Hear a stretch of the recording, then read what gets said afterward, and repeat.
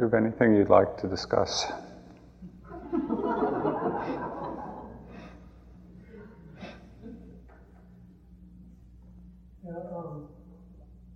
You wrote me a note one time saying that this whole issue of free will, conditioned versus determinism and choice, you should put it on hold. I figured that. We're going to take a rough hold on that. Remember we did there. Like, how do you see this whole thing? You make the right choice or not? Seems so. I mean, practically speaking, when we look at our experience, it feels like we're making choices. Those choices themselves are conditioned, and I think there's, without getting into kind of the endless philosophical debate which has been going on for a long time, and maybe it has to do with the way the discussion is framed. Free will versus determinism. Maybe that's the problem in those concepts. Experientially, it seems that we do make choices, that the choices are conditioned by a variety of factors.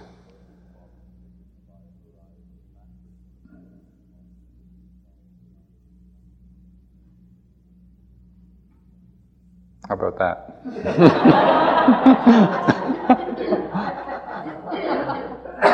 When I was talking, I think with Steve Armstrong, we were saying that from the absolute point of view, there are no choices. There's no one to make the choice. It's kind of like, feels like a choice, but it seems like that's part of the optical illusion. I mean, basically, it feels like when I take a course of action, it's because all the factors of my life push me in that direction. I'm not really making the choice, because I'm under the illusion I'm a separate I. It feels like I'm making the choice.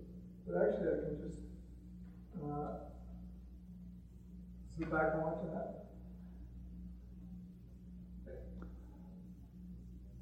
Depending on how you resolved this question for yourself, would it alter how you live? Yeah, I feel like it. In what way? I wouldn't feel the same sort of contraction.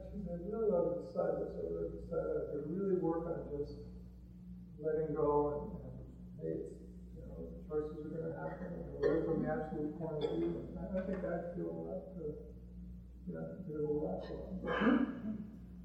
it'd be easier to learn how to wait balance. Well, why don't you try it?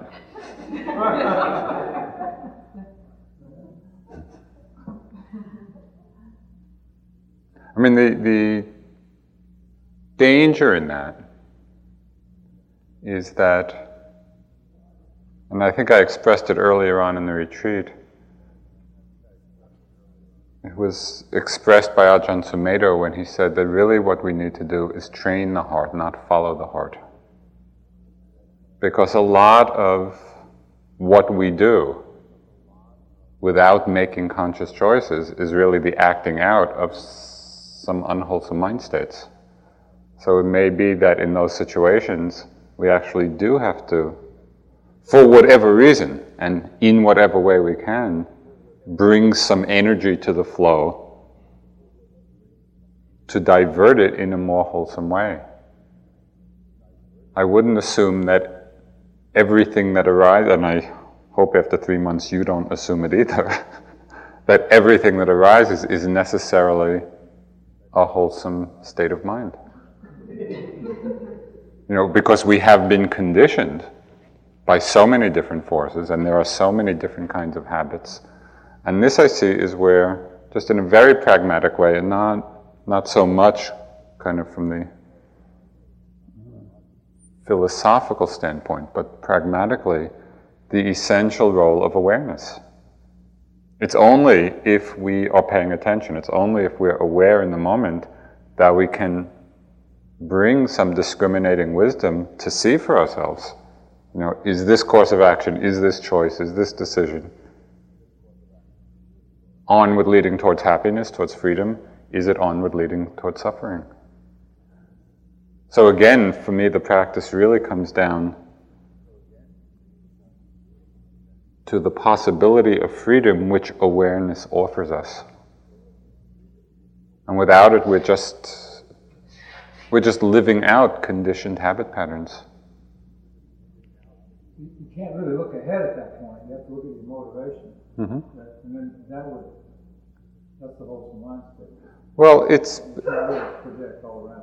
you can't predict all around, but we talked earlier about the balance of wisdom and compassion. So in other words, our motivation might be pure. Our motivation might be compassionate. But really that's not enough, because we might be motivated to do the right thing, but not have enough understanding in whatever size context. Whether it's the understanding of ourselves, the understanding of the other person, the understanding of the situation in the world. In whatever arena we're working in, we need the wisdom to inform the compassion. Okay. What is the action that will really be effective in alleviating suffering? That's why it's such an interesting balance, this balance of wisdom and compassion. And if we have a lot of wisdom about what will alleviate suffering, but we haven't cultivated the heart of compassion, so we just sit with our wisdom.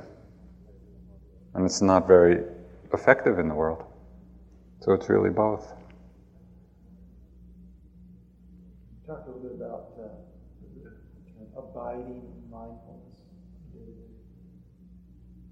Could I talk about it? Yeah, I see that as a goal, so to speak.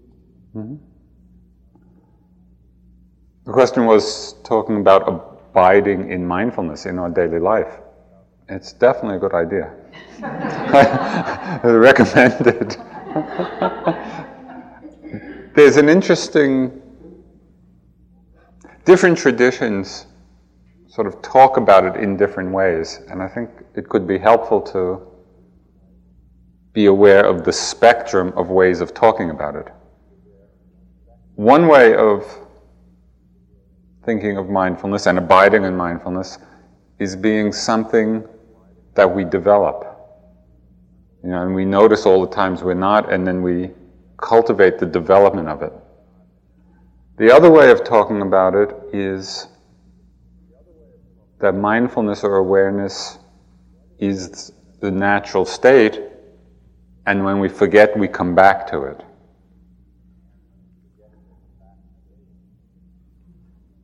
I would find whichever one of those connects with you. Rather than create a right or wrong, because I don't think it's like that. Increasingly, over all these years of practice, myself in being with different teachers and teachers in different traditions, I'm appreciating more and more all of the teachings as being skillful means. And so rather than getting attached to the finger which is pointing at the moon, it doesn't matter. The idea is to look at the moon. The idea is to see what works for us, what actually works to free our minds. The measure of it all is whether the forces of greed and hatred and delusion are diminishing in our lives, and whether the forces of generosity, of love, of understanding are increasing. And that's really the measure of what we're doing.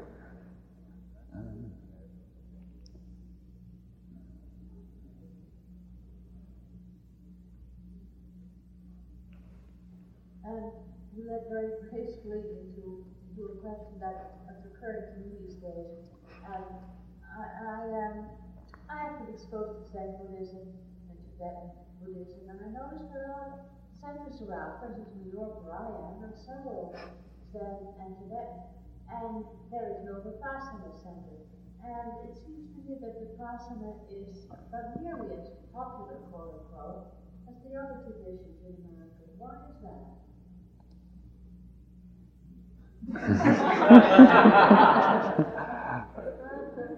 Oh, well, no. I changed my I'm not sure about that. It is striking in a way that there's not a Vipassana center in New York. It may be that it's because this place and other Vipassana centers in Massachusetts are reasonably accessible. And so there hasn't been kind of the push to create one there. So feel free. I don't need to localize this for New York. My question is broader. My question really means, one of the things I so admire about this path is how you teachers, the first generation teachers, have taken the beautiful teachings of Burma and Thailand, Southeast Asia, and put a wonderful American flavor on it so that it becomes so accessible to us. Many of us found it hard to be the Zen tradition, for instance, with the Japanese harsh flavor, to me, personally. And so this has a very beautiful quality to it, because it's so adapted to us who we are. And in the light of that, I find it so strange that Theravada isn't more known here in this country. I think it actually is. I think it may be that your impression is not correct. I mean, I have a lot of contact, with Dharma circles around the country and really around the world. And it seems to me over the last 20 years, is it?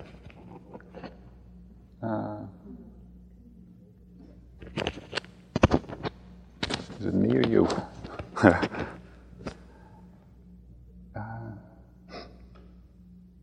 That the teachings are becoming very accessible, in a very wide-ranging way.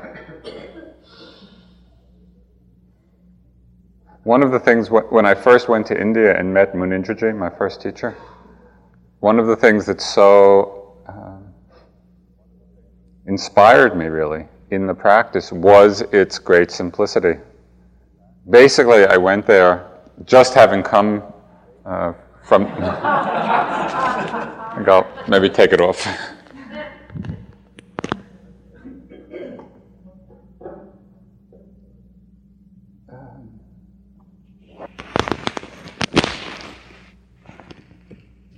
Basically, he said, if you want to understand your mind, sit down and pay attention. And it seemed so obviously true, that there wasn't a big system around it and there wasn't a lot of cultural form around it. It just, if you want to understand the nature of suffering and freedom in the mind, sit down and look, see what's happening. And I think that very pragmatic approach does have a strong appeal in the West.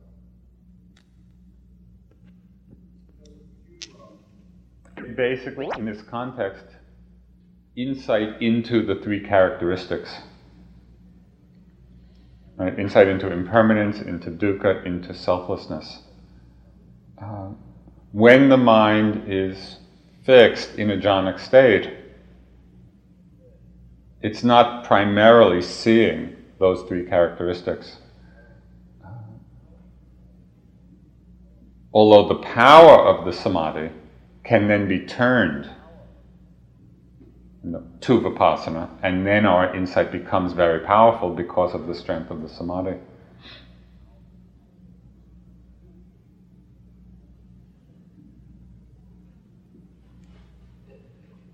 I was sitting in the hallway last night, and just for 4 seconds the walls started going like that. Got any clues? I mean, there are so many kinds of altered perceptions that happen. Strange things are happening. Don't worry about it, just let it happen. Right. If you feel them tumbling on top of you, let me know. But I mean, they're just, as the samadhi gets stronger and as the mindfulness gets stronger, just our usual way of perception really can change a lot. And at first people are a little either upset or fearful or wondering. But as you go through that more and more, you see that it's just more phenomena, more empty phenomena. You know, and you don't want to get attached to that either. I've become increasingly concerned. Maybe I guess it comes from my own fear states as I've progressed in the practice, particularly during this 3 months. That after you get to a certain stage, it seems like Stephen Smith talked about this a little bit. That the instrument is playing itself. It's like, you know, you let go so much that it's just all happening. And I don't know, I'm kind of struck by, I mean, how free are you at that point? Because it doesn't seem like you can step away from it then, really. It's just all happening and that's it. And Caught in the jaws of the Dharma. Well, it's true. But, I mean, what's the alternative? I think I'll be more greedy. I think I'll cultivate anger. You know, at a certain point of understanding, the path becomes so clear and so obvious, and we're so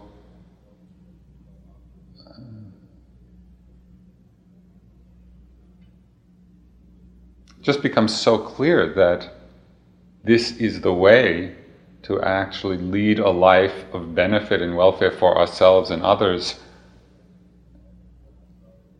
It really does cease to be a choice in a certain way. Not that we never fall off of the path, we fall off many times, but there's such a strong momentum of understanding, you know, that the path really becomes our home.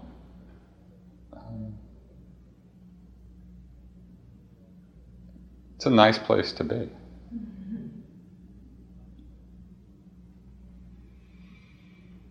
Are you concerned about it? Yeah. Not all the time, but at times it kind of floods in a little bit. Again, keep in mind that what it comes down to is not a system, and it's not a philosophy, and it's not a set of beliefs. It's really about suffering and the end of suffering. It's about living in awareness or living in ignorance. It's about being caught, being imprisoned, or being free in any moment.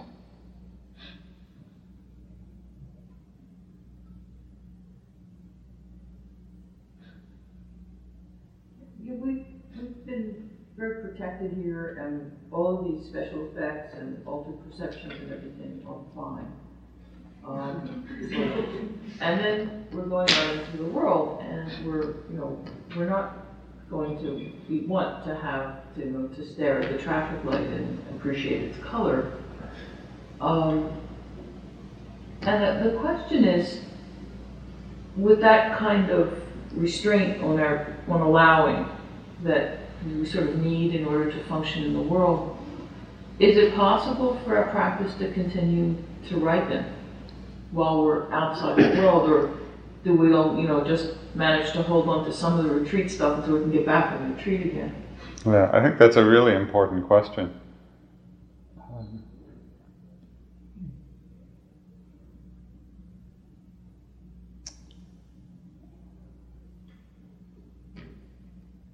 There are so many pieces to it and so many sides.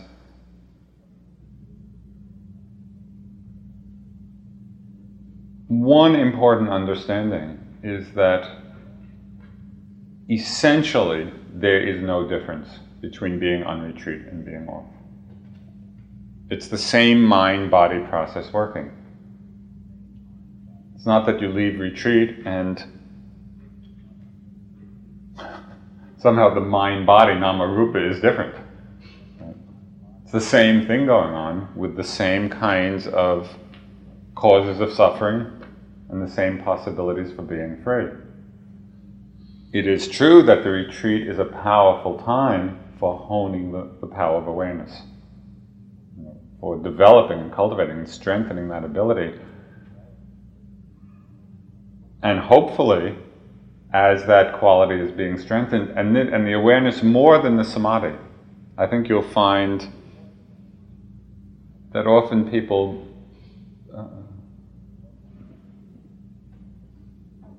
you may not be able to sustain the same level of concentration, but you can really be as mindful. And it takes the same effort. This is a little parting wisdom. Okay? Get set. The same effort that's required on retreat is required off of retreat.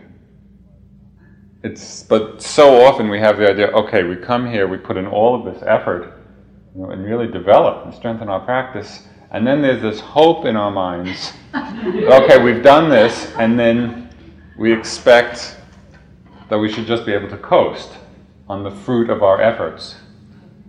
You can coast for a while, but it will quickly wind down.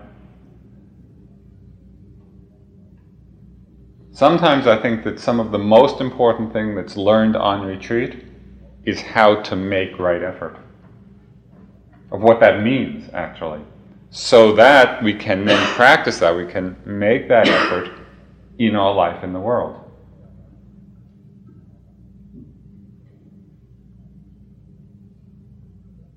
The practice can definitely deepen in our daily life. There is no doubt about it.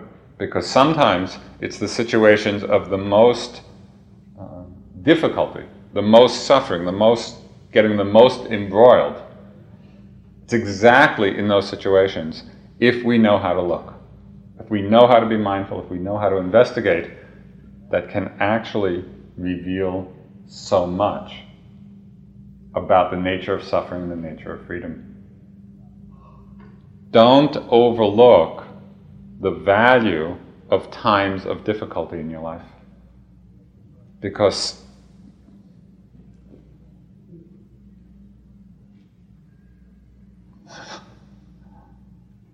they can be so revealing, so illuminating.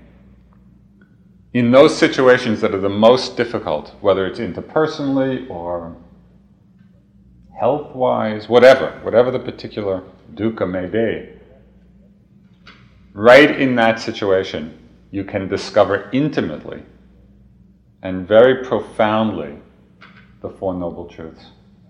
It's right there. The suffering is immediate. It's not abstract. It's not some, the Buddha taught that so many centuries ago, there's this noble truth and that noble truth.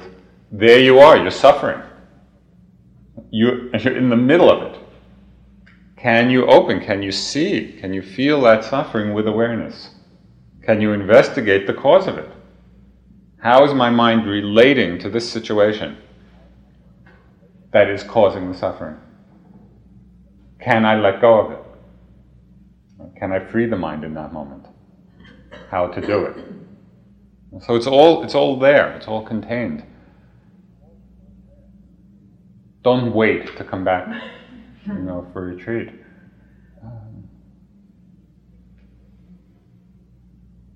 And just in ordinary moments, even in those moments when we're not in particular suffering, when things are going well,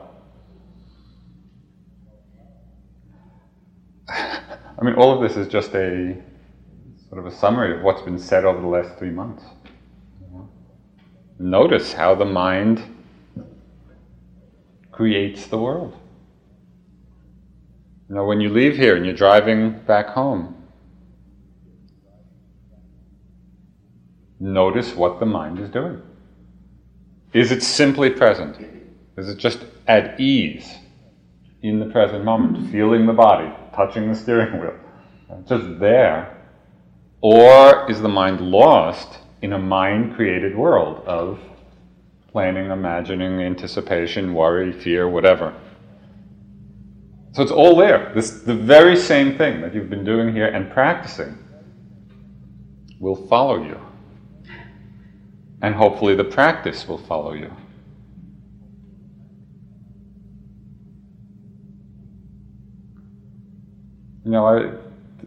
the Dharma is our life. It's not a retreat. The retreats are fantastic, but it's about our life. It's not about some special event, some special time out that we take. It's really about understanding what it is that's going on.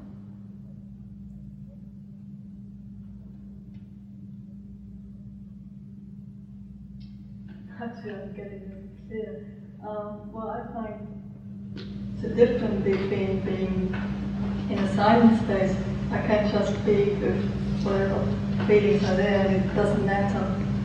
But when I'm outside, it doesn't matter. But still, it's like I think I really honor the qualities of gratitude and respect and all these wonderful things. But when there's this mindset of aversion or this kind of rather unwholesome mindset, and even if I'm with it, we don't just stop, and these feelings of gratitude can arise. But in a situation where I have to act, it's like, am I going to express something which is not connected with my heart because I'm not feeling it at that moment? Or am I honest? It's like, it's so difficult at that moment. I would like to express that, but it's actually not, I can't feel it because there's something else. It just makes it tricky because I can't just wait till it goes away, because the situation might just be in the moment. I don't know whether that's any helpful after you. I didn't quite get the... I think when I find it difficult, I can find myself in a situation I would like to act in a certain way, but I feel I can't because what actually is present is different than I would like to have at the moment. Right, you're in a situation you would like to act in a certain way, but you feel that you can't. I might feel totally miserable because of my things. And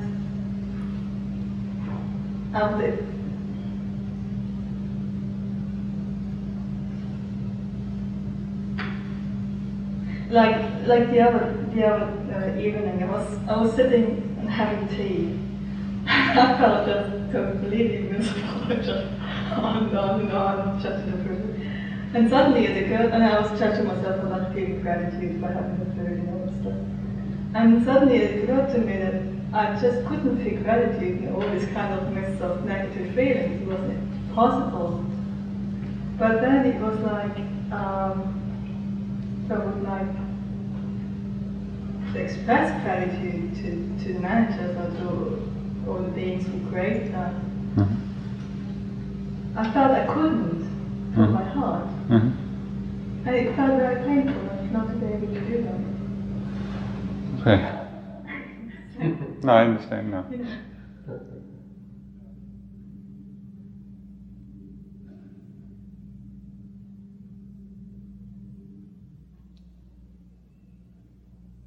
I think in a situation like that, and perhaps in similar ones,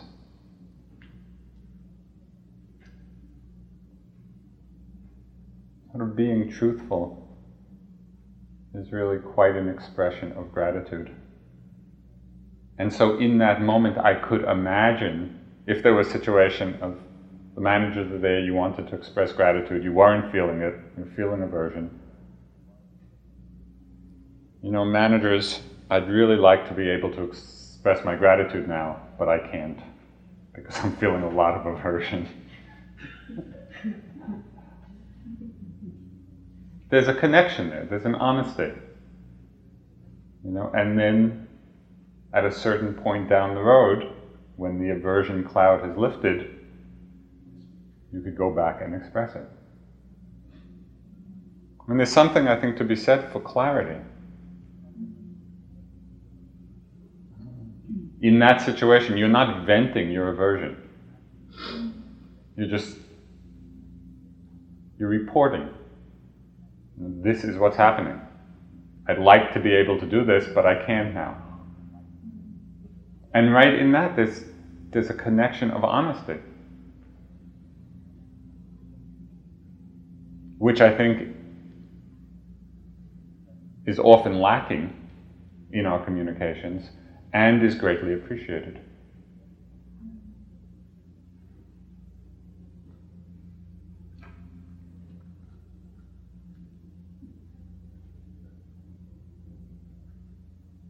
I'd like to express my gratitude for all your practice, and I am really feeling it.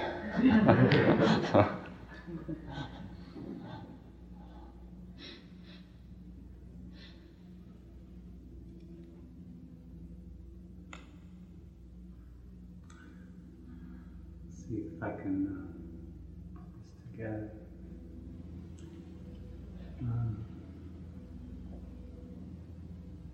One of the areas of difficulty for me is how easily I could feel my space being violated, and the protections that we've had here have made that difficulty all the more salient. Earlier today you said you don't know how vulnerable you are. And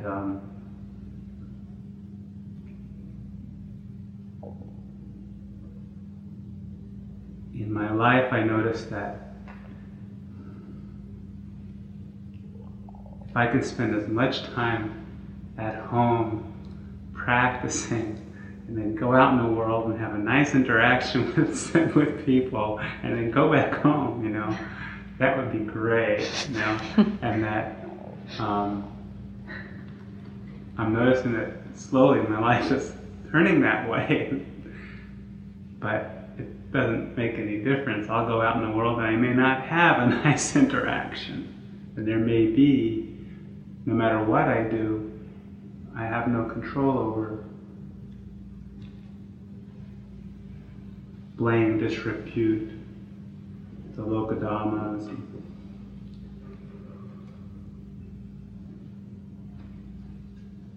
I think the question, or questions in that there are several, like bringing that mindfulness to the steering wheel, like you talked about. It's very different than bringing mindfulness to the interpersonal process, and that people project things. They interpret a glance, a gesture, in ways that they spin off into their own mind worlds with.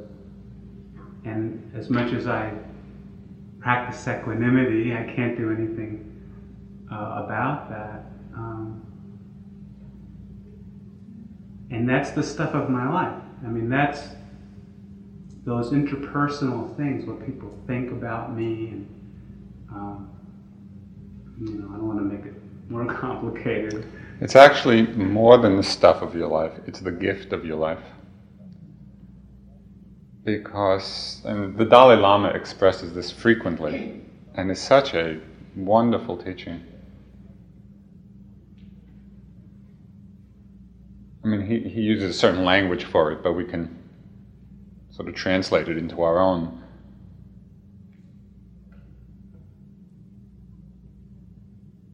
Your enemy teaches you patience. Honoring the person who is showing us our faults. Being grateful for our buttons getting pressed so that we can see our buttons. It's all in the context of how we hold our own responses in difficult interpersonal situations. If we think that's a problem and it's their fault because they're projecting and they're doing all this and they're not really seeing me clearly, so then we create a very difficult, contracted situation. One of my experiences with U Pandita, I mean, he has such a strong personality, and he would just continually be doing things to push my buttons. I I can't remember whether I told this story, but one time he was having me sit with this enormous amount of pain. I should sit through. I should sit until it comes, however long it takes, and then sit through it. It was intense. I mean, it was really intense. And I would go in, and after, I'd say, well, I sat 3 hours, and then I had to move. I couldn't take it anymore. And whatever, I go in my reports. And one time, he just said, don't you have any pride in being a man? And actually, that actually was not such a barb, because I didn't.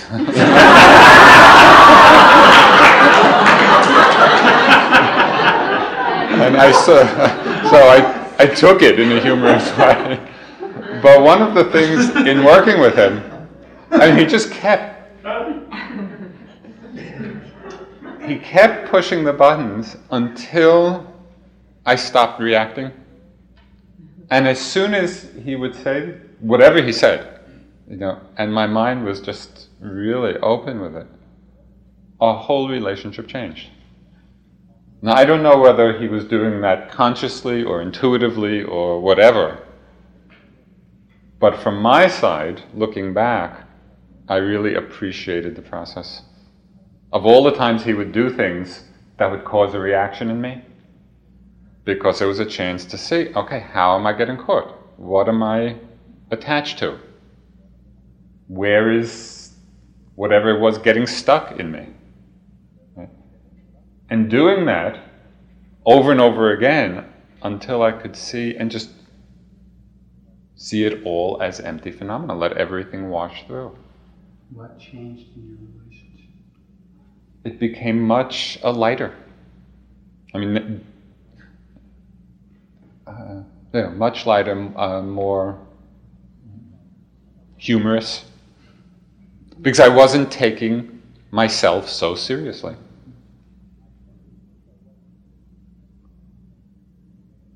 And this can be with very, very painful things. I had an interpersonal situation of just a friend doing something that felt like a betrayal.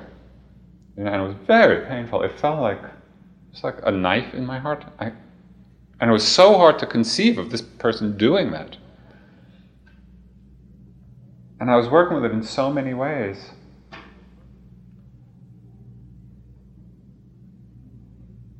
And that person occupied the enemy category for a while in my method.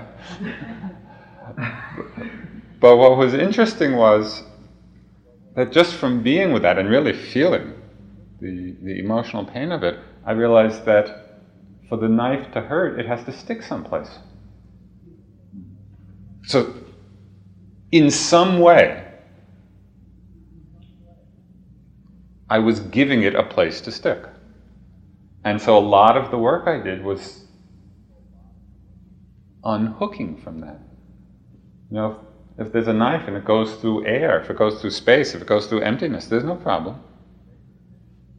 But this is the work we do. This is the work in which we can appreciate the difficulties in interpersonal relationships. And this is not to say that we condone people's actions when they're unwholesome. I'm not suggesting that at all. And sometimes a very direct communication, that certain actions are unwholesome, and that should be communicated.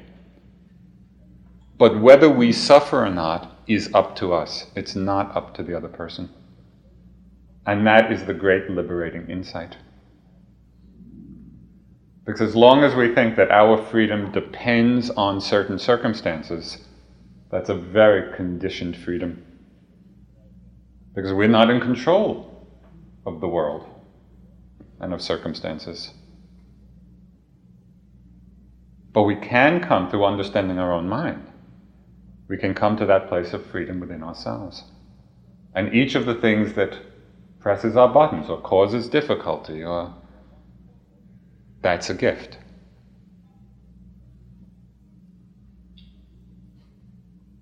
But it's quite a challenge to see it that way.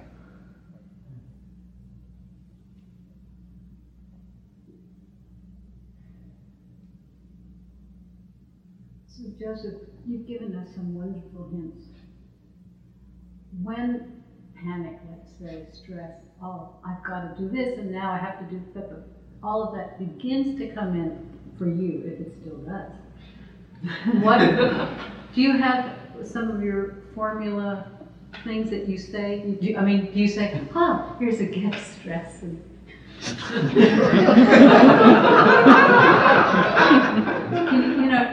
do you have something that catches that beginning when it's really just as it's coming, so you don't get so caught? The thing that I use a lot, and I've tried to really convey and share with you over these months, the piece that has served me so well in all of this is the quality of interest. You know, when I feel my mind beginning to contract around something, when I feel some suffering, and suffering is very different than pain, right? I think you've probably seen that now. But it's quite possible to be with painful things, and it's fine. Suffering is when the heart is really contracted. When that begins to happen, it triggers this place of interest. I want to understand what is going on that is causing this. How am I holding this situation? How am I seeing it? What am I doing? Just all those questions come up. And it's the interest which provides the energy for understanding. And it is interesting. I mean, that's because it's about our life. Otherwise, without that quality of attentiveness and interest and investigation, we're just swimming in the stream of conditioning, that's all. You know, and do you remember from a talk way back, the image of samsara was that of a bee caught in a bottle, you know, that has a lid on it. And it can buzz up to the top of the bottle, it can buzz down to the bottom, but there's no way for it to escape. Our samsaric life is when we're just lost or identified in the stream of happiness and sadness and this and that, and we're just going along, sometimes in the higher realms of happiness, sometimes in the lower realms of suffering. But without that awareness, that investigation, that real wisdom of understanding, we're just going around and around. You know, these are the rounds of rebirths within one life, within one day. The whole practice is about developing the mind which can free itself from the identification with all this.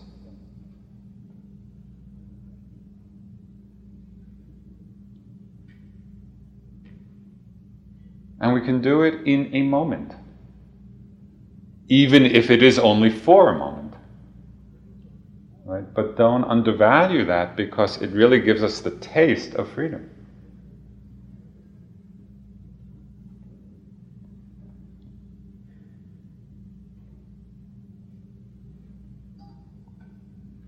I've been practicing for quite a few years, and it periods of my time, of my life, sometimes I would be having a very significant conversation with somebody. But because I've been meditating, or because I felt that it was the way to be, I would be very quiet in my presentation, when maybe I should be more aggressive or assertive. And sometimes I'm concerned when I hear teachers talk, because being equanimous all the time does not lead to integrity of affect in certain situations. Yeah, I think that that's a very good point. The idea of the practice is not to become flat. That's not the idea, and it's not what happens. And if someone is intruding doing harm. Right, you take your umbrella, and with all the love and kindness in your heart, you hit them over the head. But your affect may not be love and kindness because you really intend for them to stay away. Yes, but it really depends. Is that a response, with whatever the affect may be, is it a response that's coming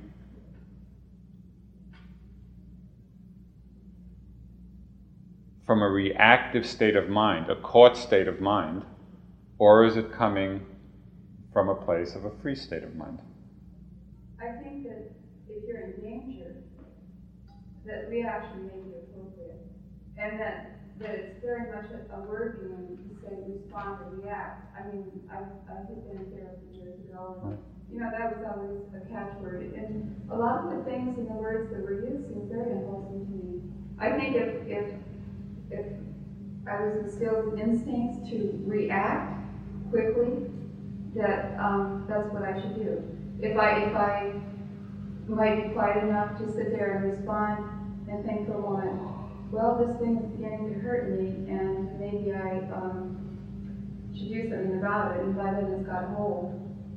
Yeah, I'm not suggesting that response means,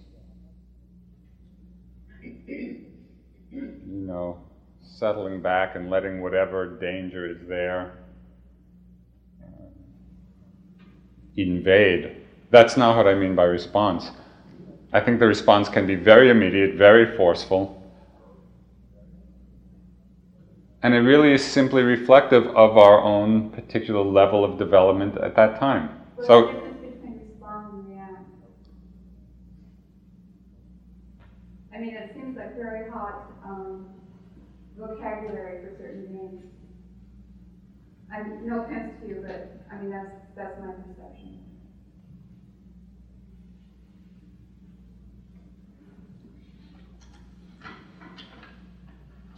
basically, what I would do is pay attention in taking the appropriate action, in the action that seems appropriate at that time. I would just pay attention to the quality of mind out of which that's coming. And I think I have seen that over the years of practice, the quality of mind out of which appropriate action happens changes. At any particular time, we are where we are. We can't pretend. If something's happening and we're very angry, I think you're quite right to say, or to have this ideal, well, I shouldn't be angry now and I better not act because anger is here. That's just a pretense. But through paying attention to the mind states that are actually motivating action, the mind states themselves change over time. And that's the purifying power of awareness. The other part of this is the idea of loving peace and kindness. May no harm come to so-and-so, and may they be happy and all, and so on. But sometimes when I'm in these situations and I'm attacked, it seems to me that the thing that would bring this attacker or this condition to less harm for itself and all others would be for it to be contained in some way, removed in some way, brought to a different reality other than one of impunity, where I'm just sending it love and it's doing harm to me. Mm-hmm. That this thing needs to be dealt with so it doesn't no new harm to itself, or no new harm to me, or no new harm to anyone else. I think that's true. I think that's true. There's a phrase which is used in some of the traditions. It's called wrathful compassion. I would love to hear more about that. Well, it's really what you've been talking about, I hope. Where you see the need for forceful action, and even for the affect of wrath, right, in terms of containing some energy, some person, whatever. But it's really seeing, and this is the point I was trying to make earlier, seeing and training the motivation behind that. It's recognizing the need for it, but is the motivation one of hatred or is it one of compassion? And that's what can be transformed. And to begin to see that out of compassion, both for our own suffering and the unskillful actions of another person, we can be very forceful, we can be very direct, even wrathful. But the place we want to examine is that basic motivation in ourselves. Now, it was interesting when I was doing the metta for my enemy of those moments. It was really quite interesting because I was very upset with this person. I was really quite upset. But as I was doing the metta, I saw my mind. One part of my mind was kind of making little revenge lists. But as I was doing it, and as I saw, I realized that I really didn't wish him harm.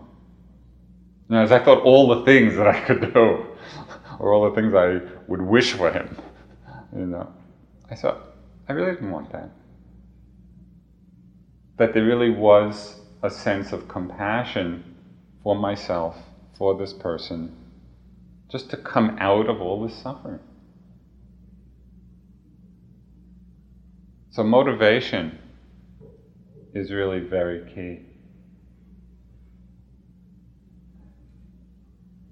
A few years ago, when all the hostages were in Lebanon and released, there was one who was a British, I think he was British, his name was Brian Keenan, Irish.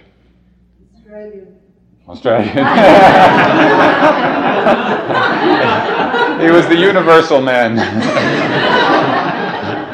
And he said something very beautiful and very striking. He was being interviewed, and he said, after these years of being held captive and tortured and all of that, he said, I have no desire for vengeance, because vengeance is self-maiming, and I have no desire to maim myself.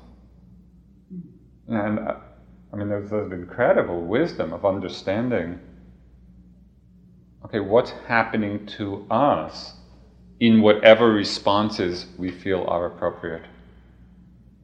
And to learn that there's a wide range of appropriate response in different situations that can come from a motivation of understanding, a motivation of compassion. And that this is a practice. It's not that we're always there. We're not. Often we are reactive. But it's to see another possibility and to see that we actually can train ourselves. We can train our hearts.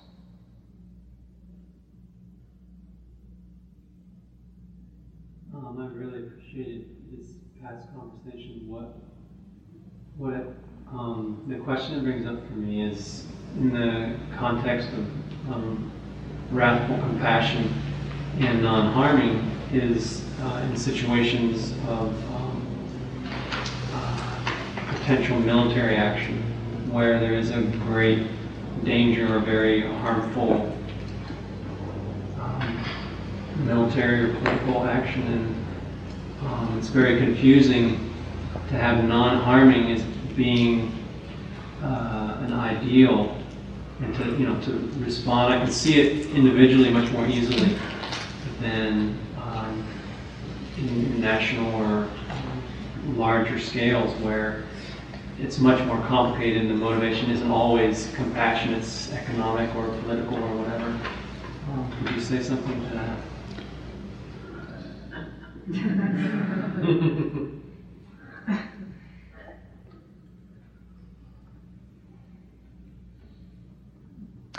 I don't think so.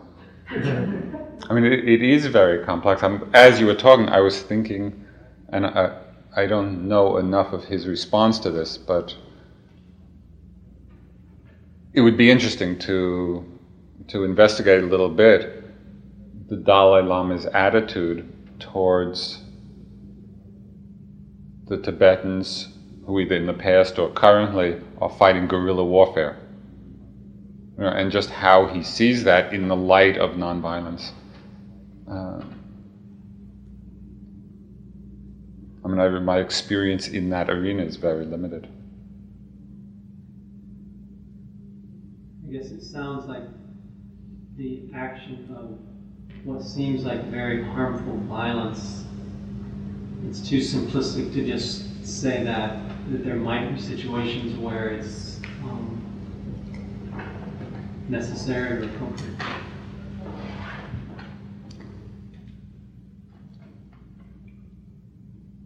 You know what? One of the, you did put it in the context of a bigger geopolitical context, but again, one of the images that came to mind, just of Martin Luther King Jr. In the South, in the face of direct physical violence. It was amazing. And it was really amazing to be in that situation, in the midst of it.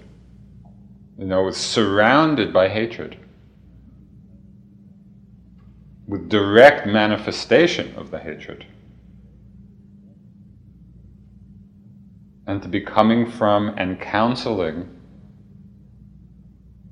a response of love. Sometimes to have people like that to model a possibility for us and the incredible power of it, for me is tremendously inspiring. I guess it just seems, what that brings up for me is that there's a difference between a strong action that stops harm and another one that transforms the situation so that the harm doesn't, that the person who has been doing the harm actually sees that is not, that it can actually open to what that's causing and then not continue, as opposed to just being censored or... that of course is the ideal outcome.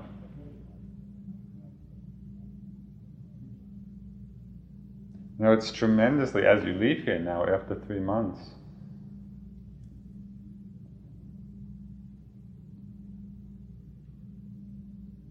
the world is a vast practice ground for the Dharma. In countless arenas. And hopefully each one of us kind of then brings to our life both a deepening understanding and also just a willingness to see, okay, well, how can the Dharma be applied in this situation? How can it be applied in this? And this is our challenge. So that it doesn't stay something that just happens in the seclusion of a retreat, but that really does, through each one of us, begin to permeate the society we live in. And that's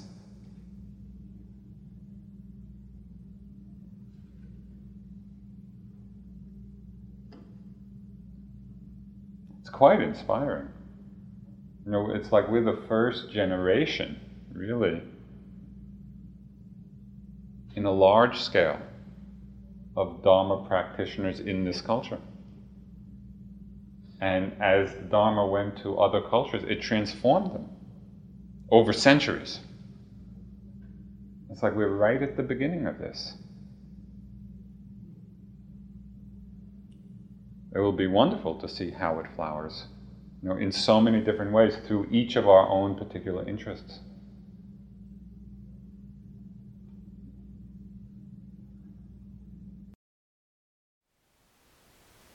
Thank you for listening. To learn how you can support the teachers and Dharma Seed, please visit dharmaseed.org/donate.